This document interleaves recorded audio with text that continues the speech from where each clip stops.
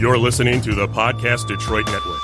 Visit www.podcastdetroit.com for more information. Welcome back to another page turner with Big Dog and Little Steph. I'm Stephanie Menard. I'm Tom Hutchison. And we're here. Finally. I know. After what seems like forever. I know, and I feel bad because the last episode that we recorded had some sound issues, so I didn't want to put it out, even though it was filled with tons of great information. I'm still working on getting all the little kinks. If I can get it to a certain level of sounding good, then I'm just going to put it out anyway and just put like a warning. Good information. Warning, Tom had crappy tech. It happens. And, honestly, for the most part, didn't have with, your old setup didn't really have too many issues. It was just for some reason the last time, I don't know what it was, but I don't know. Well, going forward now, I have real tech. And, we should have a pretty good sound quality for episodes 6 through 1000. Yes. Oh, man, it's picking up that nice, the dulcet tones that you have in your voice. Ooh. I like it. Lovely. I might start breaking out singing over here in a little bit. I'm not used to having like a mic in my face. Yeah. This is how Frank Sinatra felt, I think. Probably. It's definitely a unique experience for people who haven't podcasted before. Like when you first start to podcast and you have a mic in your face, it changes. For the first few times you do it, kind of, at least for me, it changed how, like, I got nervous, even though I'm just talking. You're doing the same thing, yeah. Yeah, I'm doing the same thing that I would be doing if I was just sitting in a room with friends talking. But when you have a mic in your face, it all of a sudden becomes, you feel like, I don't know, I just feel like it makes it more, like, official. Yeah, you're real now. Yeah, I get it. I totally get it. It's crazy, but I'm used to it now. And now I'm like, put a mic in my face. I got this. I've been doing this for way too long, but it's fun though. You're a pro. You're a pro. It's good times. So our last episode, we talked about that hasn't been posted yet, but I promise as soon as I get it good enough, I will post it. But we talked about script writing. So there's a lot of great information in that episode. So definitely when I get it posted, go back and check it out if you're an aspiring comic book writer, because certainly. Yeah, we had a lot of good things to say. It was very informative. And then worst comes to worst, we'll transcribe it and post the 1 hour talk in notes in some way, shape, or form. There we go. We'll boil it down to the most important parts for you guys. Yeah, those key clips, Exactly. The Cliff Notes. Cliff Notes version. Oh, very good. I like that. I'm sure we could manage that. Cliff Notes trademark Stephanie Menard, Tom Hutchison.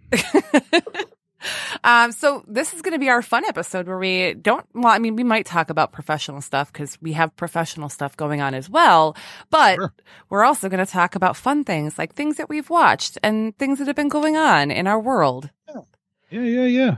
So I know right now you have your Kickstarter is running. Fresh Kickstarter, yes. Launched it last Saturday when we were at Scaricon in Rochester. I was there with Nia Ruffino and CB Zane, a little horror show up northeast or northwest of Chicago, New York.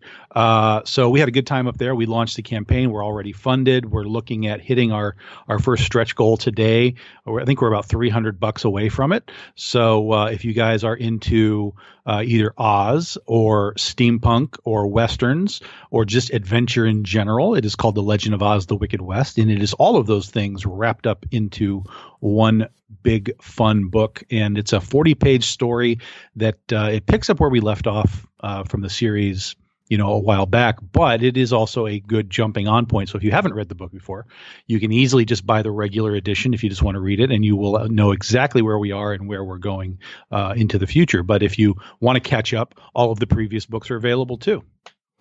Awesome. You got all the bases covered. I love it. Yeah, man. You may have the podcast thing down, but I got the Kickstarter thing down. Oh, you do. You 100% do. I always look to see what you're doing with your Kickstarters because they're always run so well, and you always have like really cool rewards. So yeah, before I launch my next one, we're going to be talking. Sure. Yeah. But that's we can awesome. definitely do that. Yeah, it's fun. It's always nerve-wracking when you're launching another Kickstarter, especially when you're launching a new title. Essentially, I mean, it's not a new title, but it's new to Kickstarter. So we ran our Penny for Your Soul series 1 through 7, and we saw increased growth in backers and dollars every time we did it. But every time we did a different title, and we've done a few different titles now, we always kind of seem to stub our toe, and we don't get that same reaction from the other folks. Now, partially that's because not everybody likes all the same things. Just because you like Westerns doesn't mean you like superheroes necessarily. So if somebody writes one and the other, you might not buy both. But it is kind of interesting to see how, we can do 580 backers for Penny for Your Soul number 7, but for let's say we did Antoinette, right? Our Antoinette number 1, I think we had 300 backers. So it's just a matter of, people deciding what they really want to read. And it's again, it's just one of those things where social media in general and crowdfunding in general, it's really important to kind of maintain all of your numbers across everything that you're doing and kind of watch the trends and the ups and the downs and try and figure out, why did the Penny guys not like Antoinette? Why did the Antoinette guys not like Critter? So on and so on. And that way you can kind of, use all that information to your advantage as you go forward with all of these books. Absolutely. But you've got an Aeonian, right? Or do you have something else sort of in the works? Oh, well, I've got, issue 3's in production. So We'll be doing a Kickstarter for that. And the book should be done by end of January. So I'm probably going to run it, either toward the end of January, give people time to recover from Christmas. Yep. And, so that'll be cool. And I've got a couple other projects that I worked on, outlining and getting to the point where I could actually start writing the script, that Sure. I'm really looking forward to doing. So yeah, it's going to be a busy year, man, but that's always good. Yeah. If you're not busy, you're not doing it right. I mean, comics don't stop. Only people stop. So if you stop your comics, that's on you. Yes, it's very true. And, we all have those days when it's very hard to get motivated. Like this last week has been, I got back from vacation. I went up to Traverse City for a week, which is why we didn't record last week. I went up and did the whole wine tasting thing, which I've never gotten to do. And ever since Friday, while I was still up there, I have been so tired. And I'm like, did I just do too much stuff over the week that I was up there that I'm still recovering from? Oh yeah, it? that's the aftermath of wine tasting is, you just want to take a nap. Oh my gosh, all the naps. I was driving here and I'm like, I hope I don't take a nap on the air, man. That would be bad news. But yeah, so Traverse City was really awesome, and I came home with 9 bottles of wine. And I tried some stuff that I've never tried and found out that I like rosé, which is very strange because I'm a red wine drinker. So yeah, I found out something new about myself.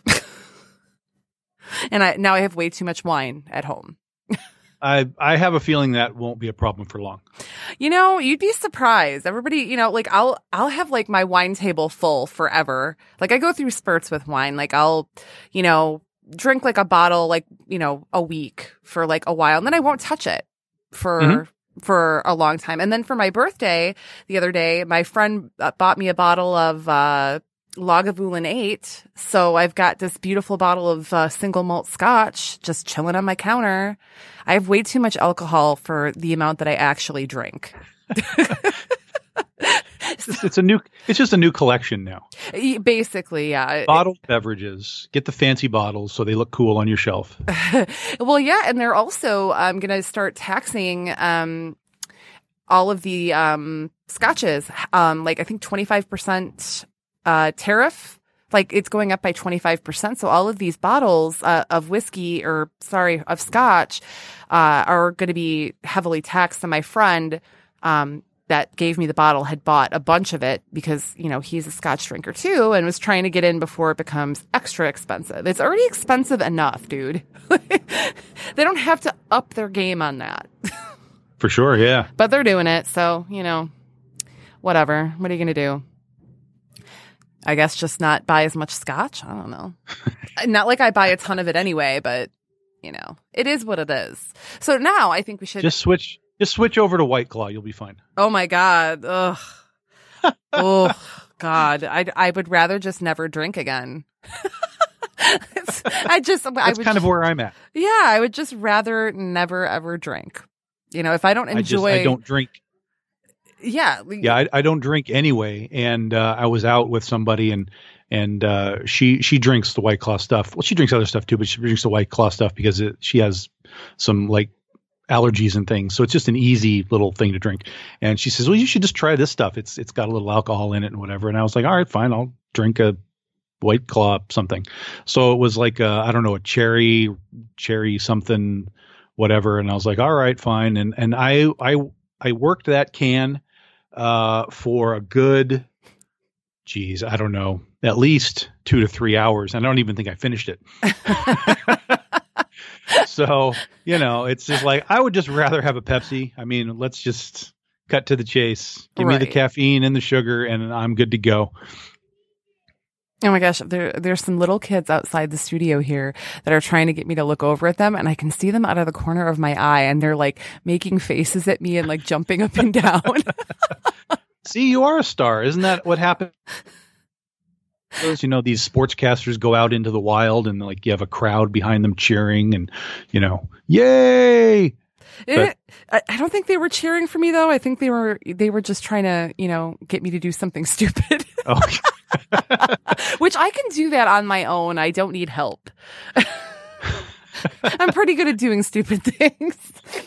It's a talent of mine. So, we're getting close to Halloween, man. It's less than a week away. Yeah, I do believe. I'm going to actually be at Creative Comics 2 down in Monticello, Indiana on Saturday for, I guess what happens with comic book stores now is they have a Halloween fest of some sort that is put on, through the industry, kind of like Free Comic Book Day and things like that. So there's a Halloween version of that that is taking place at comic book stores around the country this Saturday. And so I'm going to be cruising down to Creative Comics 2 and doing a little Halloween fest signing this weekend. That's really cool. I didn't realize that was because I had seen stuff on Facebook, but I didn't realize it was like all over the place. I thought it was just like this one team was doing it at a comic shop. Yeah, I mean, it's obviously it's always at participating locations, I guess you'd say. But for the most part, it is like if you go into the Diamond Previews catalog and you're ordering stuff for October, it is kind of set up like Free Comic Book Day where you can order these specific Halloween style things, I guess, to give away to trick or treaters at your store and that sort of thing. So yeah, it's been around for a few years. I don't know that it's quite caught on as Free Comic Book Day has, but anything that gets marketed to get people into comic book stores, I think is a good thing. Oh, absolutely. And I mean, there's a lot of great horror comics out there. I mean, for kids of all ages up to, 18 plus, like there's a lot of really great horror. So it's for me, it makes me happy because it showcases the spooky stuff. And that's kind of what I love. So it's for me. Yeah. Well, and the spooky stuff is I mean, it's trending heavily right now. I mean, movies and TV and comics. I mean, it's the spooky stuff is where it's at sort of right now. So, you do some horror stuff. I do a little horror stuff as well. So, it's good to see things that you do become, sort of aware in the public eye. We still have to market our brands because people don't know necessarily what Aeonian is or what Ursa Minor is or anything, but at least we can become part of the conversation.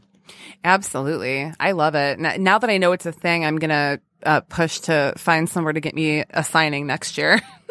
Yeah, do it this year. You go talk to Chris, Comics and More. He'll let you come in. I'm sure he's got to be doing that.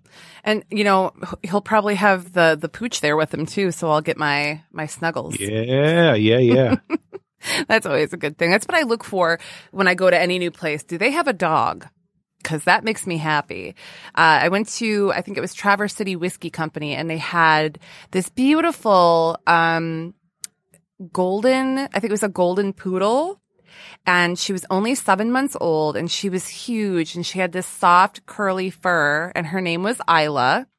And she like greeted us at the door when we came in and walked us over to the bar. Like, it was so cute. I'm obsessed with this dog. So of course, I take a photo and I put it on my Instagram, and I tagged, Traverse City Whiskey Company.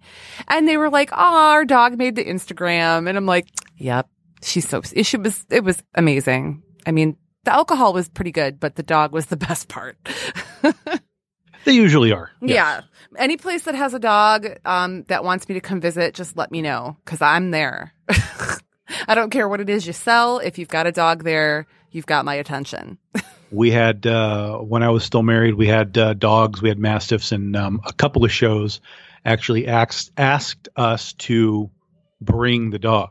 So we actually had Justice at one of these shows in her crate. It was one of these fold up, canvas crates, and you could unzip the top. So we would put her in there and just unzip the top and let her just stick her head out, because they're mastiffs. So they're big old dogs. And, the people would just come by and pet her, and she'd be in seventh heaven. And it was a rather unique experience to just, have your dog plopped at your booth. I would love that. I that would make doing a convention so much more fun. I have had conversations with my con wife Tara about. She's like, "You need to bring Alia," which is she's 9 months old now? Yeah, my 9-month-old hound mix. She's like, "You need to bring her. She's so cute. Everybody will love her." And I'm like, "I know, and she's gonna love everybody, and that's the problem." She gets so excited. And she is like you gotta a wiggle monster. Like I couldn't contain her. You gotta lock them down. Yeah, and she would hate that. You gotta lock them down. You gotta bring a crate. She would hate that. So I mean, as much as I would love to be able to bring her, I also know that I can't. So she's with me in spirit. And if anybody wants to see her, I have plenty of videos and pictures on my phone, and I am more than willing to share those with people. I'm that dog mom. That's me. Well, that's all right. So speaking of it getting close to Halloween, we got to talk. So, okay, I've watched a lot of things since the last time we did a show and talked about I have stuff. too, but it's not going to be anything that is going to necessarily translate to horror talk, I think. I've been binging some very odd things of late. Well, that's okay, because not everything that I've watched recently has been horror. I've watched some Good. There's other stuff I want to talk about that I haven't even seen yet. So I just want to talk about it because, I mean, why not? I already basically know the whole movie. And by that, I mean Joker. I have not seen it yet. Oh, okay. And it's fine. I mean, I already know what happens, and, you know. You know what happens by the trailer. There's nothing. Yeah. There's literally no surprises. Exactly. So I'm not too worried about it. But I've just seen so many people talking about it, and I haven't had a chance to go see it yet. But one movie that I do want to point out that is on Netflix right now is called Eli. And it was actually rather good. So if you're into horror, it's this kid, he's like really sick, and his parents, you know, spend all their money trying to like get him well. And they find this place that guarantees that they can, you know, make him better. He's essentially allergic to like everything. He has to live in a bubble. So, they take him to this place and things start to get creepy. And that is all I'm going to say. But if you like horror movies, that is on Netflix right now, and I recommend it. I enjoyed it. It was a good time. So that's my first recommendation. I think I saw the picture of that somewhere, like as I'm floating through all the new stuff on Netflix, but I have not gotten to that yet. Yeah, a lot of the good. Netflix stuff kind of seems to be up and down for me, so I don't really, you know, dive into it immediately. I kind of I find it on my own time, I guess, but you know. Yeah, and I agree. That's just me. No, I totally agree. Honestly, I went past it like so many times and watched other stuff, and then I was like, I was at home with the girls, my dogs, and I was just like, okay, well, let's just suck it up and try it. Worst case, I've wasted an hour and a half of my life, you know? Yeah, right. Wouldn't be the first time, won't be the last time. So. Exactly. Yes, this is fair. Yeah. So, but it turned out well. Good. The dogs liked it too, but they fell asleep about 20 minutes in. So they liked what they saw. 2 paws up. Woo. So yeah, check that out. If you're into horror movies. What have you been watching lately? I'll wait. I've got a whole list of things and I'm not going to just sit here and blather on. Oh man. I mean, like I said, I'm all over the place. I have seen Joker. I don't know why I rushed out for it, to be honest, because I was really not that interested. I knew that Phoenix was going to give a good performance, but I'm so kind of over the Joker as a character. He was never a fan. I was never a fan of the character. I didn't really care about him versus Batman. Like it's done. But I started to hear all of this complaints about, gun violence and so on. So I was like, I don't know if that's really what this is going to be. So I went in to see it and it wasn't at all what it was about. I mean, gun violence is like the bottom of the barrel of the social awareness element of this movie. It is a very triggering movie, which is why I think it's connecting to a lot of people, because it is about a dude. I don't think this is really a spoiler. It's about a dude who has mental health issues, and it deals with some of his doctors and how they treat him and so on. And in the end, he becomes a Joker. Surprise! But and I think that's why people are connecting to it, because there really aren't, at least from a big movie standpoint. Like there's tons of little art films and like Netflix films and so on that deal with things like this, but to actually put mental health on essentially the grandest scale of all in Hollywood, which right now is a comic book movie, that I think is registering with a lot of people, and the movie's doing $1 billion in a month. So I personally, I don't think it was a great movie as far as like its execution and so on. But it's fine, I guess. And it's I think the thing for me ultimately is that it's not a Joker movie.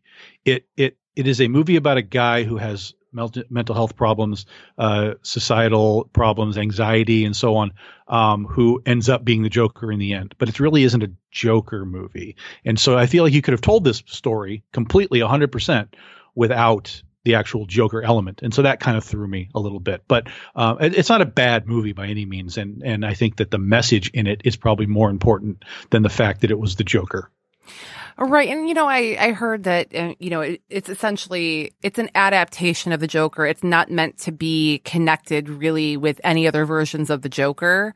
So if you take it like that, then, I mean, it does sound like, yes, they probably could have done it with anything else. But right now, even a superhero or a supervillain movie, like those types of movies are popular. So connecting it to the Joker, I mean, automatically brought people, to the theater.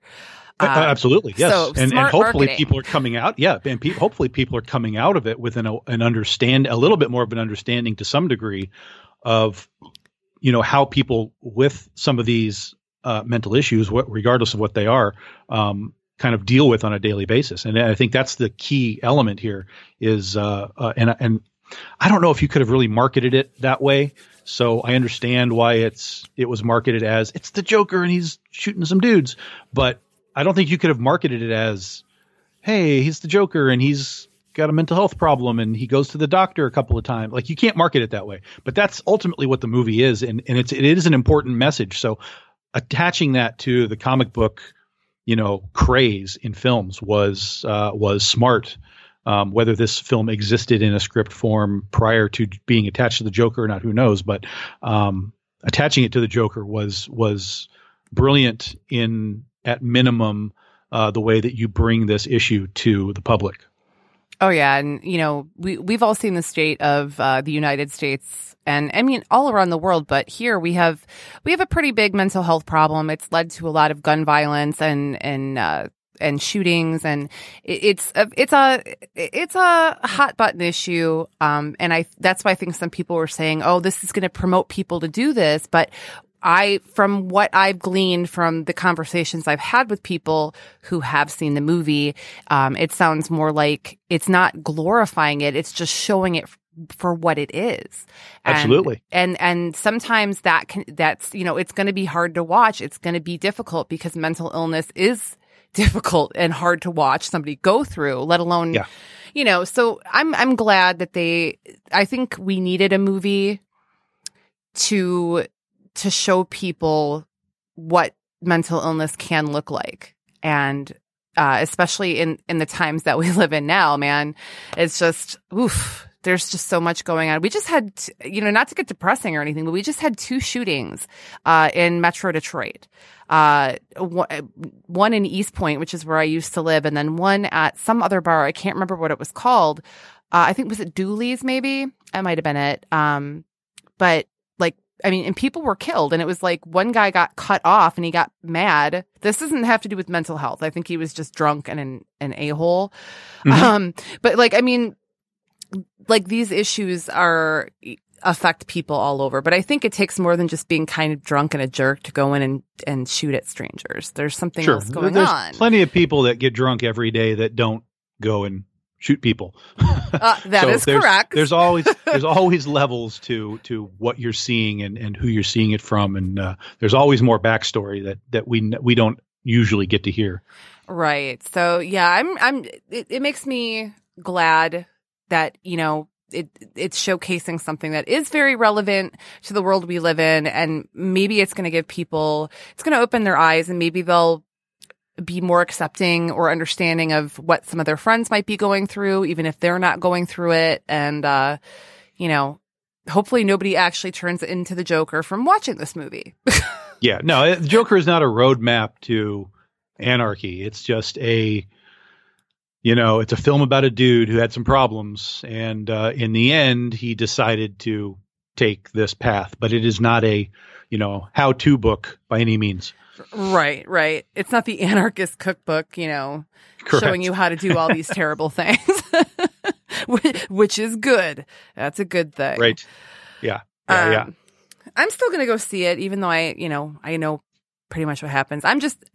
Joaquin Phoenix is a very good actor, and I don't necessarily like him as a human being. I don't know much about him, actually, but he's always delivered, good performances. So I feel like it's worth, spending the money and time to go check it out. Yeah. Yeah. I wouldn't dissuade people from seeing it. I'm not telling you that it's a bad movie, but just be aware of what it is, because it will potentially trigger a lot of people in a lot of different ways that you're not expecting. And gun violence is the bottom of the barrel of that. It's barely a thing. All right. And I'm sure you've probably seen this movie, I'm guessing, Falling Down with Michael Douglas. Sure, yeah. Everybody's making the comparison between the two, and Falling Down is one of my all-time favorite movies because, again, it's the picture of the middle-aged man who has so little going for him and all of these problems in his life, and he has mental illness. It's very clear. And then he's just sitting in traffic and he snaps. And he goes kind of just further and further down the rabbit hole. Sure. Very great movie. And I didn't feel like that one glorified, violence either. It was just a picture of a person going through something. Mm-hmm. And so, yeah, if you haven't seen Falling Down, but you've seen The Joker, well, then go see Falling Down. I mean, it's an older movie, but yeah, do yourself a favor and see Falling Down. And what's funny is you're talking about these movies that come out as being glorifying violence, and then you have things like John Wick and Zombieland, are just nothing but violence, and there's no pushback on those films whatsoever. Now, maybe with Zombieland, it's because it's zombies and it's kind of fake, but there are so many films and TV shows that are just loaded up with guns and knives and blood and killing people, yet it's these kind of unique films like The Joker that get crap for some assumption of what it's supposed to be. And it's kind of crazy. You really need to not listen to the media when it comes to this stuff and just kind of decide whether you want to see these things for yourself. Because oftentimes you're going to get something that you didn't expect. And most of the times that's a good thing. The trailers and all that kind of stuff. It's like, they're designed to kind of sell the movie in a specific way. But even in the trailers, like I said, the Joker trailers, they don't really show you what this movie is. And, but all of a sudden, here's all these groups. Oh my gosh, it's going to be guns and guns and guns. And it just isn't. It's like these people don't even see the movie and they put out a review saying it glorifies violence. I'm like, you didn't watch this movie. Right. Don't worry about reviews. Stop worrying about Rotten Tomatoes and what they tell you. And just make a decision on your own. If the Joker is an interesting character to you, if John Wick is an interesting character to you, if who are the guys? Woody Harrelson shooting a zombie's head is entertaining to you, then just go see it and stop worrying about what the rest of the world tells you. Exactly. I mean, I loved John Wick. I loved all of them. And yeah, like that, the whole movie is violence. And I think that people are okay with it because he's killing the bad guys. So that's okay. It's okay if you go after what, people think are the bad guys. And in a lot of like action movies, that's kind of how it rolls. But John Wick is just a beautifully shot series, in my opinion. I think that I'm not really a huge like action movie person, but I just absolutely love John Wick. So good.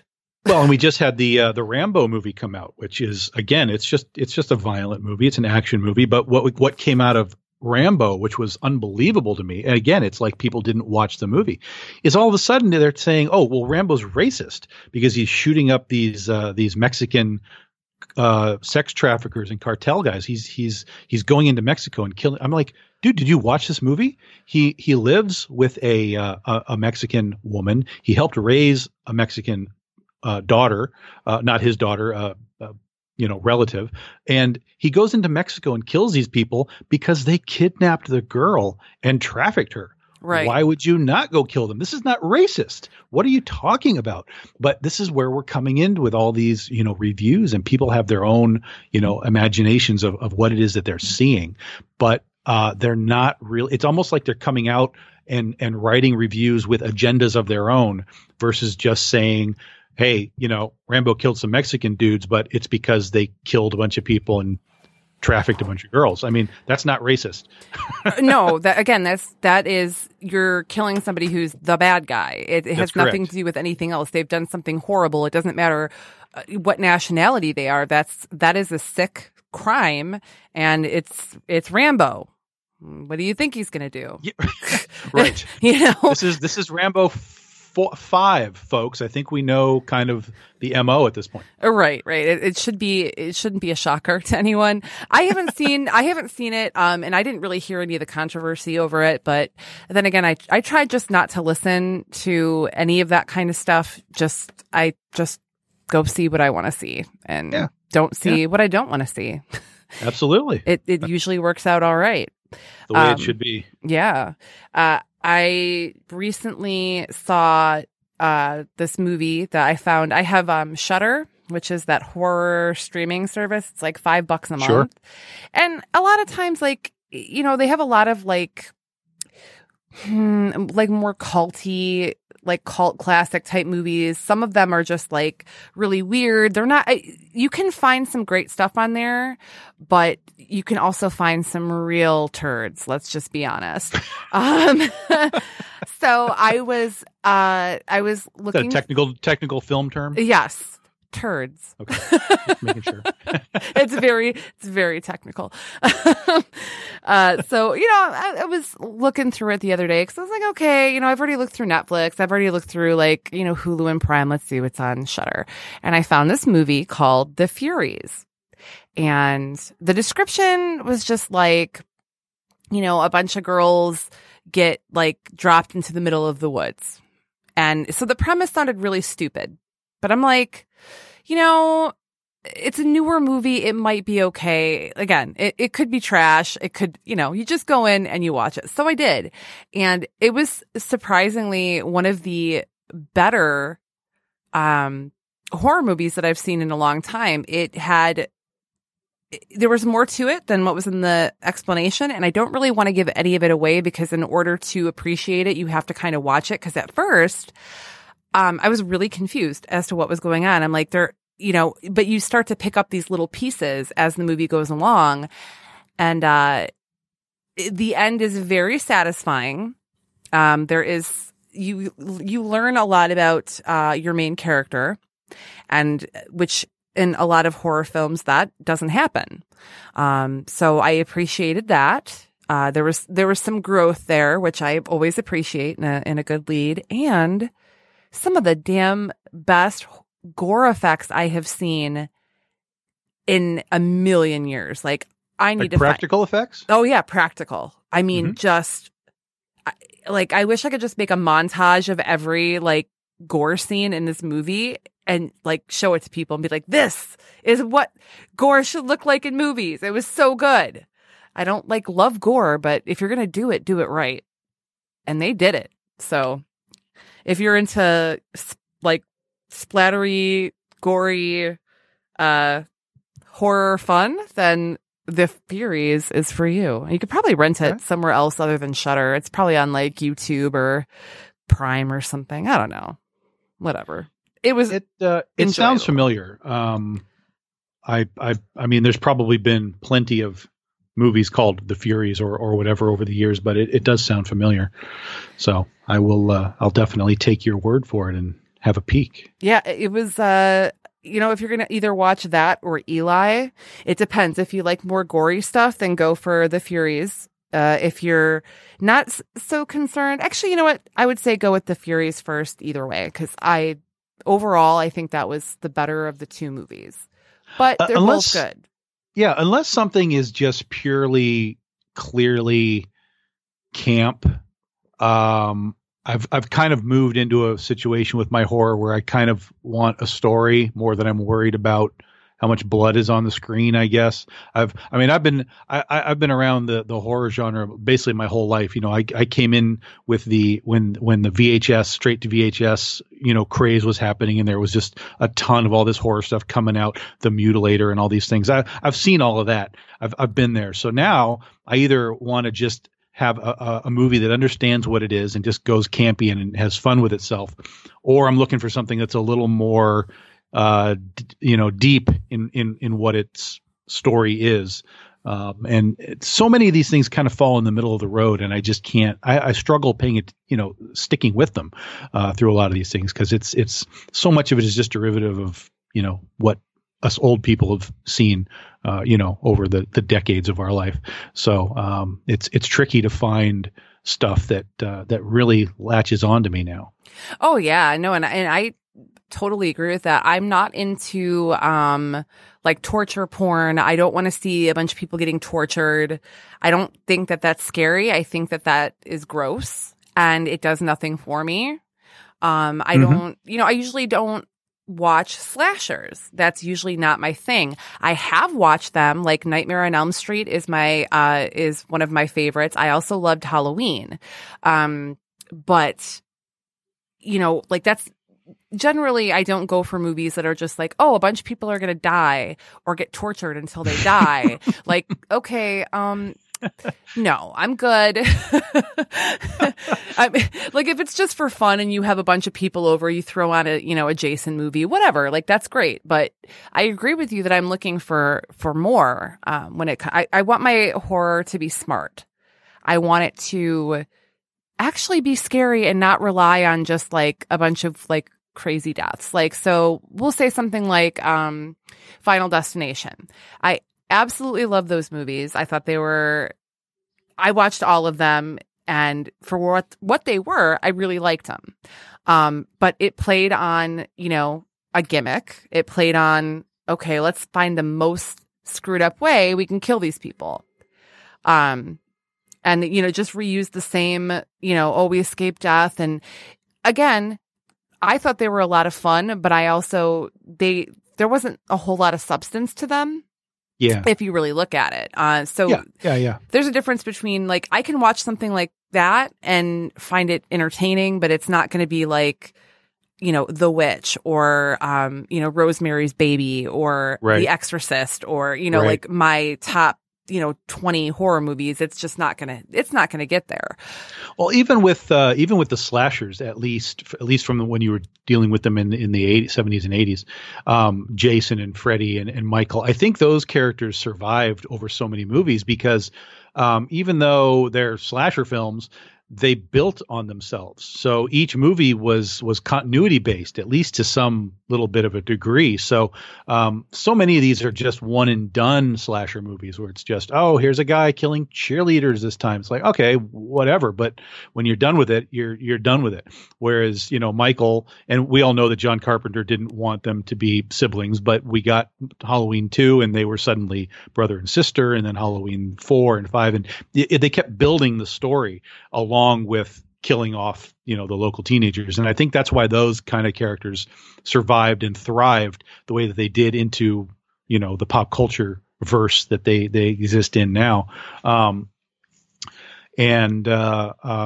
I think that's why they're a little bit more watchable than your general I'm killing some people this week movie.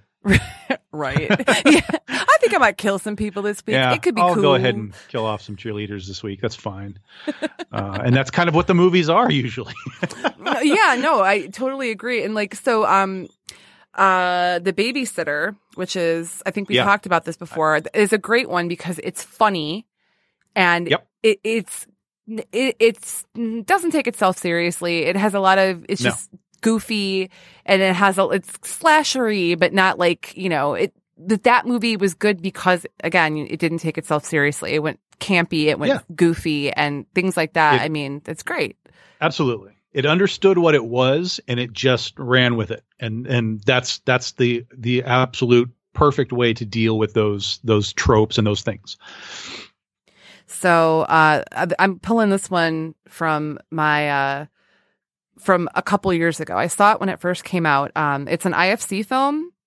It's called A Dark Song. If you want a horror film that is beautifully shot, well written. I mean, the story, I wish I would have written it. And I actually tweeted, after I saw this movie, I was so impressed. So, you know, I tweeted and like tagged like the director and the writer, and they responded and they were like so cool and they were like so appreciative of my love for their movie. And I'm like, but it's so good. And it was one of those movies that nobody I knew had seen. And usually with scary movies, I at least have somebody to talk about, you know, these movies with, but nobody had seen it. So if you get a chance, to watch this, you know, for your Halloween, scares or whatever, A Dark Song. And it's not going to be, it's not a jump scare movie. It's not like a gore fest. It's a very well written, well directed, movie filled with dread and sadness and like all of these complex emotions. Very, very good. Okay. So I'm just throwing that out there. Yep. I almost forgot about it. And then I was like, wait a minute. I got it now. Let's see. Oh, Castle Rock is back. Did you watch Castle Rock on Hulu? No, I don't have Hulu.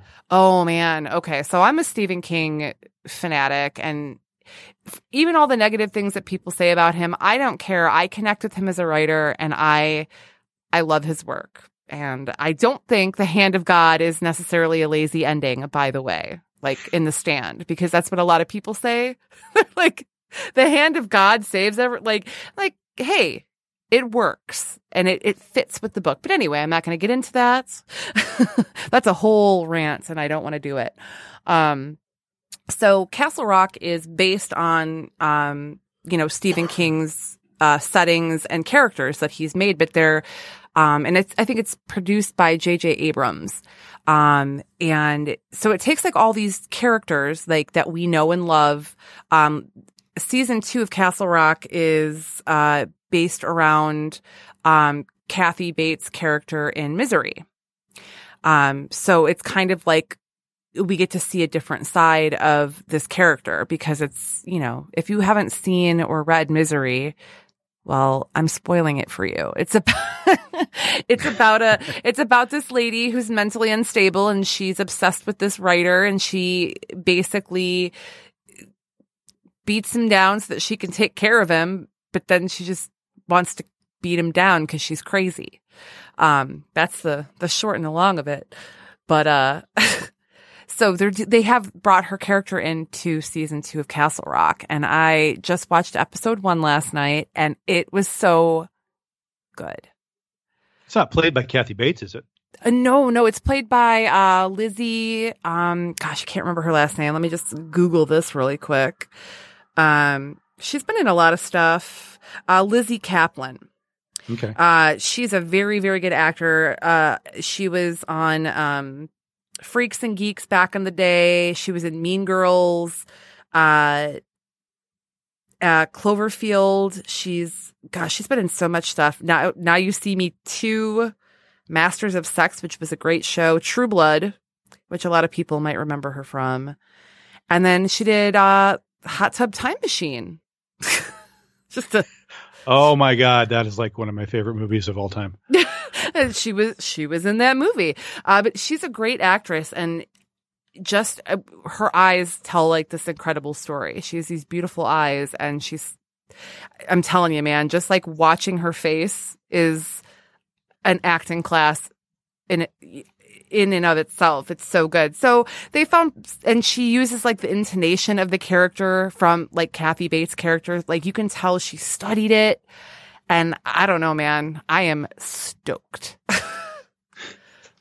Yeah, that's fun. So stoked. And the only problem with this one is that they only have one come out every Wednesday. So I think there's 2 available right now. There's 3. Oh, Dave told me there's 3. I only got halfway through episode 2, and then I started falling asleep and didn't want to miss anything. So I turned it off and went to bed like a good little kid. Let's see. I've got a bunch of other stuff. You got to give me more of your, because my list will go on forever and I'll never shut up. Oh man, I don't even know. I mean, I've bought a couple of things lately. They're older movies, The Howling, and yes, which is legitimately the greatest werewolf movie ever made. I will stand behind that statement for the rest of my life. And the Steelbook version of that just came out. So basically, if you don't know what Steelbooks are, this is my current addiction, and it's a problem for me already. It's you're buying a Blu-ray essentially, but the Steelbook is a fancy metal case with usually some kind of fancy art on it, not just your standard movie poster slapped on the front of a Blu-ray, and they're very, very cool looking, and I bought The Howling just because I buy The Howling. I have it on VHS. I have it on Laserdisc. I have it on Blu-ray. I have it on DVD. I even bought the what they call a picture disc, a video disc from way back in the day. I have all the versions, so I was like, oh, I'm going to buy the Steelbook of this thing because it had a cool case on it, and it just started a what is now a horrible addiction for me for buying these movies in these steel case things. And one of the recent ones I just got was The Omen, the original Omen, which I haven't seen in a long time. And that's a fantastic old movie. I didn't even realize that was Richard Donner. I was reading the little book inside and I was like, oh my God, this is a Richard Donner movie. So those 2 are very recent for me. Again, old movies, but I love them to death. And I don't know. I agree on The Howling, by the way. Best werewolf movie. And Dee Wallace is like my girl forever. She's brilliant. Yep. Yes. Love her. She is an absolute damsel in distress in this movie. So it's not like she's, Winona Earp or anything and really sort of taking control. But she's fantastic in the film. It's got a great cast overall. The effects are practical effects. The Robert Picardo changing scene is one of the greatest werewolf. It's slow, but it's really detailed and cool. It's one of the coolest changes you'll ever see on film. Robert Picardo, you guys know him as the Doctor from Voyager, among other things. So that's pretty cool. And yeah, I love the movie. And in fact, I was working on pitching to do comic books for The Howling a number of years ago, and the guy who had it at the time, Katzenberg, who had the rights, was putting out the new remake of The Howling. I think it was called Reborn. And it came out, and it was okay. It was whatever. But he actually had another script, and he was like, "Do you want to read the new script for this movie?" And I was like, "Yeah." So he actually sent me the script. So I'm sitting on a script for a new Howling movie. But the rights have reverted to somebody else, so that script will never be made. So it is what it is. But there are like 9 Howling movies. People, make sure you get The Howling. Yes. Period. No extra numbers, and you will love it. If you're a fan of horror and werewolves and fun 80s stuff, that is the top of the charts. It's definitely a classic.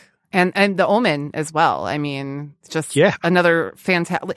It's so sad because we look. Most of the movies that I love, like that are the truly great horror films, were before like 95. Yep. It's and a lot of my favorites are from like the 70s and 80s. And I mean, there's something wrong with that. I mean, heck, even before then, but it's just that was like the nice golden age of horror when it came to movies. I feel like it was like the 70s and the 80s. Very good. Well, a lot of entertainment just in general is very moment in time based. If you're born in the year 2000, you're not getting horror movies until the 20 teens for the most part. And so at that point, you're not going to know what The Howling is. You're not going to know what The Omen is. You're not going to know what these things are unless they're pop culture icons like, Freddy and Jason, because they're constantly being remade. So a lot of it is generational. It's just kind of where you started is what you're going to connect with. I find that happens with Godzilla all the time because there's 3 very distinct periods of time for Godzilla. And if you started in any of the later 2, it's very hard for those people to go back and enjoy the stuff from the 60s because it's very it's a little more dated, than what you see in more of the modern movies. So I still believe that these older movies are in fact better because everything that comes now is for the most part derivative of them. And so hopefully some of these youngsters who think their horror is cool will venture backwards at some point and kind of land on some of these older flicks because they're really, really good. Absolutely, they are. They're some of the best movies ever made, in my opinion.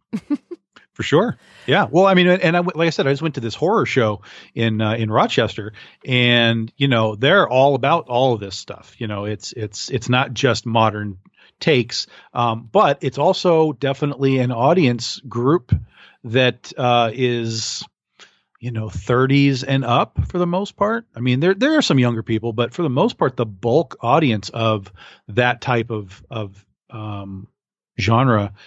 Who understands what the old stuff is definitely 30s and up, unless it's Rob Zombie or something like that, with his new movies, then you get a little bit of a younger audience. But, when you tell somebody who watches Rob Zombie movies that, The Howling is cool or The Omen is cool, sometimes that's just like, oh, that's just old stuff, man. I know guys who can't watch black and white movies. Doesn't matter how good the movie is. They're just like, oh, it's black and white. Why is it black and white? I don't understand. Why don't they just make it in color? I'm like, oh my God. Okay. We can't be friends anymore. This is over. Discussion over. Yeah. So, I think a lot of it is generational and I can allow for that. But what I can't allow for is just the total disregard of what came before. That's when I have a problem. Oh yeah, absolutely. And we're running out of time here, but so I have a final question for you. Sure. Is there one movie that you feel like you have to watch every Halloween? Or if there was a movie, what would it be? That's a good question. I don't get too situational with my movies. Like I don't necessarily watch Elf only at Christmas time and so Right. on. But I think that probably the answer to that would be Halloween. I have the big box set Blu-ray thing of like 1 through 8 before they started the reboots, and so when we get into Halloween time and we start feeling the horror vibes kind of all over the place. I've always been a Halloween fan all the way through, even the weird sequels and stuff. That's Season sort of the my Witch. guy. Yeah. So you know what? It's an okay movie. It's not a Michael Myers movie. We all know that, but it's an okay movie on its own. You know, if you just kind of take it and put it out into the cloud and say, here's a horror movie about some guys who want to melt kids' faces off. It's a decent horror movie again, it's an 80s dated thing, but it's okay. But the rest of them, the Michael Myers stuff is always kind of at the top of my list. And like we just talked about, The Howling, those are sort of my 1A and 1B. Awesome. Good choices all around. Yeah. I watch horror all the time. So for me, again, it isn't situational, but around Halloween, I always get this urge to watch Pumpkinhead. Oh, okay. And I could have watched it like 4 months ago, but it's one of my favorite movies, and it's the one that I don't often go to. There's so many other movies that I would go to before this one, not because I like them more, just because I don't think of it. But for some reason, usually within like a month around Halloween, I start thinking about Pumpkinhead, and maybe it's because I'm seeing pumpkins everywhere. Yes. And I would imagine so. Yes. Yeah. I'm like, man, I gotta watch Pumpkinhead. So I'm due for my yearly watch here soon. Yeah, there's movies that cycle for me as well, but some of them, like The Exorcist, was like my first real problematic horror experience. I was like, I don't know, 10 when I saw that movie on TV. Oh no! And it wrecked me, but I loved it. But it wrecked me. When we'll talk about this another time because there's actually a story behind it. But I love the movie so much, and but it even now at the age of 40, you know, I have a hard time watching it. I love what I'm seeing, but it just, I don't know if it's just because it triggers the childhood memories or because it's legitimately a terrifying movie. But I love The Exorcist, and it crushed me when I was a kid. Yeah, it's a pretty crushing movie. So yes. I can see that. I did not see that movie when I was that young, but thankfully. But even when I saw it for the first time as a teenager, I mean, it scared me. So, yeah, it's a good one. So that's the one. If y'all have not seen The Exorcist, go out and buy it. Go out and rent it. There's still video stores. Go find it streaming somewhere. Oh yeah. Turn off all your lights. Stop talking to each other. Turn your phones off. Turn off your damn cell phones. Focus, people. Focus. and watch The Exorcist. And you will not be the same when you're done. That is correct. And so before we go, how long is when is the cutoff date for your Kickstarter? Kickstarter ends November. Let me get an actual date. 20. November, is it the 20th? November 20th is the final day. November 20th is the final day. Yeah. So we've just started. We basically have 4 weeks left from yesterday. Awesome. Plenty of time to get involved. Lots of easy goals. You know, you can spend as little as like $10 and get a book. That includes free shipping and all that kind of stuff. So, it's just go to Kickstarter.com, type in Legend of Oz, and you will find us. And we'll post that link up in the Another Page Turner Facebook page as well. If you guys want to follow us on Facebook, we have Another Page Turner Facebook page where we're going to start posting some content and links and things that we're up to as well. So please feel free to jump over there and join us. Yeah, absolutely. That's where all the fun's going to happen. Yep. Woo! Well, actually, we'll be recording before my last con of the year, but I'll be at Grand Rapids November 8th through the 10th. So that's going to be fun. It's my first year set up there. So been there before, but looking forward to sharing. I actually got my copies of Cafe Macabre, which is a all-women horror anthology with art all by women, writing all by women. It's fantastic, published by Source Point Press. So I will have copies available in Grand Rapids. And then I also will have Aeonian 2 available to the public, not just my Kickstarter backers anymore. So yeah. Lots of good, scary stuff. It'll be a little after Halloween, but so what? Yep. And my last show of the year is going to be Akron Comic Con. It's November. What is it? November. It's the first week in November, 1st through the 3rd is Akron Comic Con. It'll be my first time down there, and I will be there with Allison Lear, who'll be doing some cosplay with us. And we'll have we'll have all of our books. We'll have some Antoinette there. We'll have some Princesses versus Zombies, and we'll have a good time. Sounds great. Well, we'll see you guys back here in 2 weeks. This time, I promise we're actually we're going to do this. I swear. Until next time, be creative, keep kicking ass, and we will talk to you soon. Bye-bye.